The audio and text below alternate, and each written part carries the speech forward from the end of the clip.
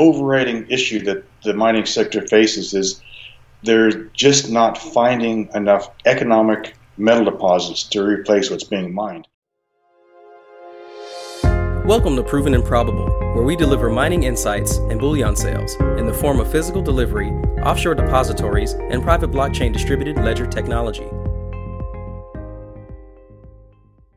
Welcome to Proven and Probable. I'm your host, Maurice Jackson. Joining us for a conversation is Brent Cook. He's the founder of the highly regarded Exploration Insights. Mr. Cook, welcome to the show. Thanks, Maurice. Great to talk to you again. Brent, you're one of the most trusted, highly regarded names in the natural resource space, so it's a real pleasure to have you back on the program, sir. I was looking at my notes, and I couldn't believe our last interview was in 2017, so thanks for coming back on. It's a pleasure. It's been a while. We should do this more often. We should. For audience members, today we will address the positives and negatives for the mining sector in 2020. Sir, from a macro perspective, please share with us, what is your view on the current state of the mining sector? You know, for Joe and I, the overriding issue that the mining sector faces is they're just not finding enough economic metal deposits to replace what's being mined. I mean, to put that into terms that, might make sense is we're producing on a global scale 90 million ounces a year, which is about what's been come out of the Carlin Trend in Nevada since 1980. We're not finding 90 million ounces a year. Ditto for copper. We're burning through one Bingham Canyon deposit just outside of Salt Lake a year. We're not finding it in production, putting in production one of those a year. So that's the real issue they face. It's real positive for those of us in the exploration sector. Speaking of positives, are there any catalysts that you see that will enhance the value propositions of companies in 2020? Well, certainly metal prices. We expect gold to do well, platinum, palladium, nickel, but that's really what's the catalyst for the metal prices. And where do you see the best value propositions in 2020? Is it the precious metals or is it the base metals? We're going with precious metals. For a lot of reasons, from shortage of deposits, global geopolitical risks that keep increasing with every treat, there's just the debt, global debt. There's just so much going on that I think gold is going to act as a safe haven more and more. And from regarding base metals, which base metals have your attention and why? Copper for the future is certainly something that's going to be in deficit and going to be a lot more use for electric vehicles, electrification, green energy, etc. So copper further down the road. Right now, probably the one base metal we're most interested in is nickel, which, fortunately or unfortunately, there's not many decent nickel plays out there. So nickel is a good one. Palladium, I think, is also going to do well again this year. So that's where the base metals we're sticking with. Zinc, lithium, lead, sort of so-so on those. How about uranium? I'd be remiss if I didn't ask you about uranium. Not keen on the uranium price, per se. What I know, I started off the business in the uranium industry, working in the Colorado Plateau, and I've done it in Australia and Africa as well. There is no shortage of uranium out there. It's just waiting on an increase in the price. So I don't see uranium as a good investment. Although, having said that, we recently purchased Energy Fuels just based on the potential for the U.S. to start stockpiling uranium bought from U.S. uranium producers, which requires about a $50 to $60 a pound price for them to even break even or make money. So there's that play, but that's not really a play on uranium. It's more a play on a political event. Yeah, and speaking of that political event, that's 232. What do you think about that? Do you think it'll come to fruition or will it not? I honestly, I get a 50-50 chance. I think it's a dumb idea. There's no shortage of uranium in the world, but and it doesn't make sense for the U.S. government to subsidize industries like that. Having said that, anything could happen. Moving on to physical precious metals, you alluded to gold earlier, and palladium. Now, what are your thoughts on platinum and silver and rhodium? Platinum is not used as much as palladium, so I don't think it's got that much of a upside to it. Rhodium is such a small market; we don't even consider it. I think the price is great, but there's no rhodium deposits. It all comes with platinum group metal mining anyway, so I don't see much. I mean, there's no way to play, in my mind, rhodium. And if you don't mind me asking, because audience members like to follow your work, as you know this, what are you buying at the moment as far as physical precious metals, or are you buying anything at all? I've got some physical gold, coins basically. I've stored in a safe deposit box in 2 countries, just in case. I'm not a big, I don't own a lot of precious metals personally. Moving on to Exploration Insights. Sir, you run one of the most successful newsletters in the space. And for someone not familiar with your work, please introduce us to Exploration Insights. Love to. This letter I bought from Paul Van Eden back in early 2009, as everything was collapsing. And I switched over. This is more of a macro picture sort of thing. And I did the geology for him. So I rebranded it Exploration Insights. The letter is basically about what I was buying and selling and seeing in the metals exploration market.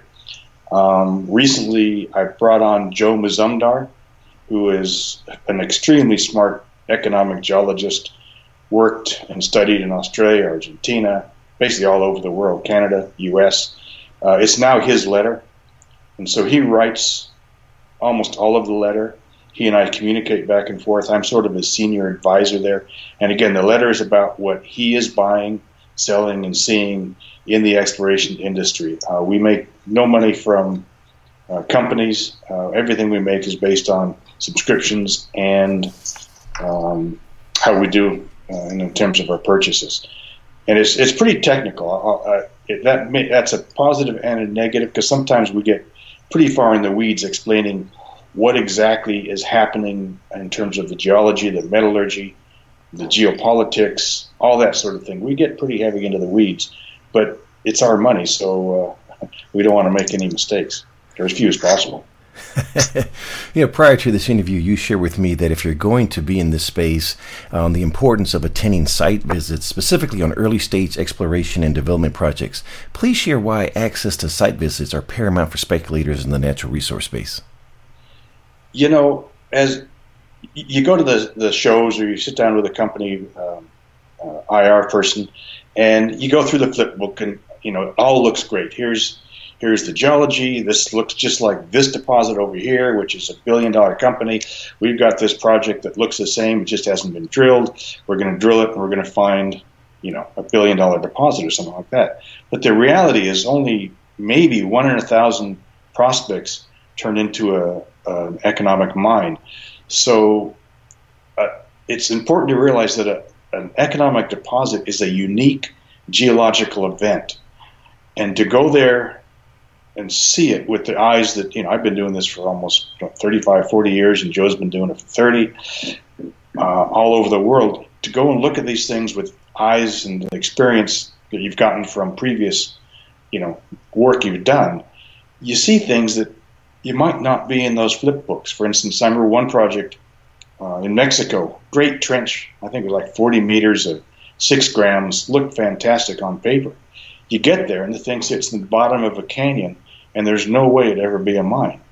I keep a lot of examples like that, where you get there and go, wait a minute, this isn't going to work. And we're in Colombia, another project, sounded really good, got there, and there's this beautiful little white church sitting on top of the hill that they want to mine. Well, that ain't going to happen.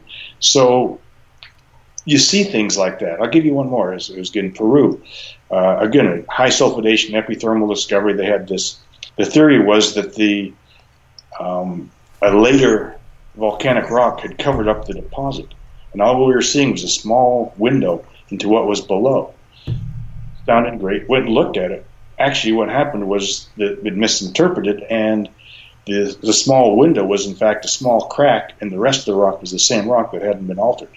So just those things you see on the ground that you don't necessarily get on the website or out of the flip book. On average, how many site visits do you attend? I think last year Joe and I visited 33 projects, so quite a few. Yes, it is. We're trying to slow down, but you know how it goes. So if I, as a speculator, don't have access to site visits, I can gain access through Exploration Insights? Most definitely. I mean, again, I think if mining and exploration is not your area of expertise, it really is critical, especially in the early stage exploration stuff, to have someone that you trust and can give you insights into the companies. Now, this could be a broker that you trust, or a relative is in the industry, that sort of thing, or a newsletter. I personally think ours is one of the best in terms of technical detail in that. I mean, you've got two economic geologists writing it. So I really think it's a big help to have expert advice if this isn't your area of expertise. But the rewards are huge. I mean, as you know, you can take a 20-cent stock to $2 within a couple of weeks with a discovery, or vice versa. You can take a $2 stock to 20 cents if something goes wrong. And that's the key. We spend a lot of time looking for that fatal flaw ahead of the market. And you have a proven pedigree of success. In closing, sir, what keeps you up at night that we don't know about? Tweets. Someone's tweets. Someone, huh? No particular name there. Yeah, I'm not getting into that. But, it's pretty crazy out there. And I guess in terms of the mineral industry and mining, that is it. I mean, one geopolitical event can just trash the market, the larger markets or the smaller markets, make them go up. I mean, just this week we've seen gold jump, what, $50 or $60? Mm-hmm.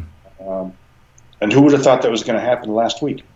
So it's those sorts of things that it's the unforeseeables, the black swans that hit you that you really can't know. And I think the best way to avoid that, what we try and do, is at least if we're into a project or a company that has a legitimate play, a legitimate deposit that we think will make money, at least we've got some founding, some basis for owning it, as opposed to just betting on the metal price or betting on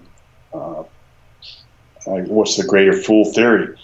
We prefer to sell to someone smarter than us than someone dumber than us. I guess that's our game plan, which means we try and get into projects that a major mining company will buy. Last question, sir. What did I forget to ask? You cover everything pretty well. I guess our website is explorationinsights.com. But no, I think you covered most everything. Well, it's a pleasure to have you on the program, and I do have to share something with you, how disappointed I was at the Sprott Natural Resource Symposium. I don't know if you recall this past year. I was supposed to introduce you and Joe, and there was some dead time there, and you took some questions prior to the introduction, and it never led to an introduction. You had a standing room, and I never had an opportunity to introduce you and Joe. It was very disappointing because that was a highlight for me, so shame on you, sir. Well, let's do it again next time. Sounds good. Oh, hey, one more thing, Maurice. Yes, sir. Joe just finished our year-end, New Year review, and he's putting together an article, I guess, if you will, that would be free to any of the listeners or viewers for your show. Just go to our website, explorationinsights.com, and contact us, and we'll send that along for free. A free, I guess, look at the future. Before you make your next bullion purchase, make sure you call me. I'm a licensed representative for Miles Franklin Precious Metals Investments, where we provide a number of options to expand your precious metals portfolio, from physical delivery, offshore depositories, precious metal IRAs, and private blockchain distributed ledger technology. Call me directly at 855-505-1900, or you may email maurice@milesfranklin.com. Last but not least, please subscribe to Proven and Probable.com for mining insights and bullion sales. Brent Cook of Exploration Insights, thank you for joining us today on Proven and Probable. The information presented on Proven and Probable is provided for educational and informational purposes only, without any express or implied warranty of any kind, including warranties of accuracy, completeness, or fitness for any particular purpose. The information is not intended to be and does not constitute financial, investment, or trading advice, or any other advice. You should not make any financial, investment, or trading decision based on any of the information presented without first undertaking independent due diligence and consultation with a professional broker or competent financial advisor.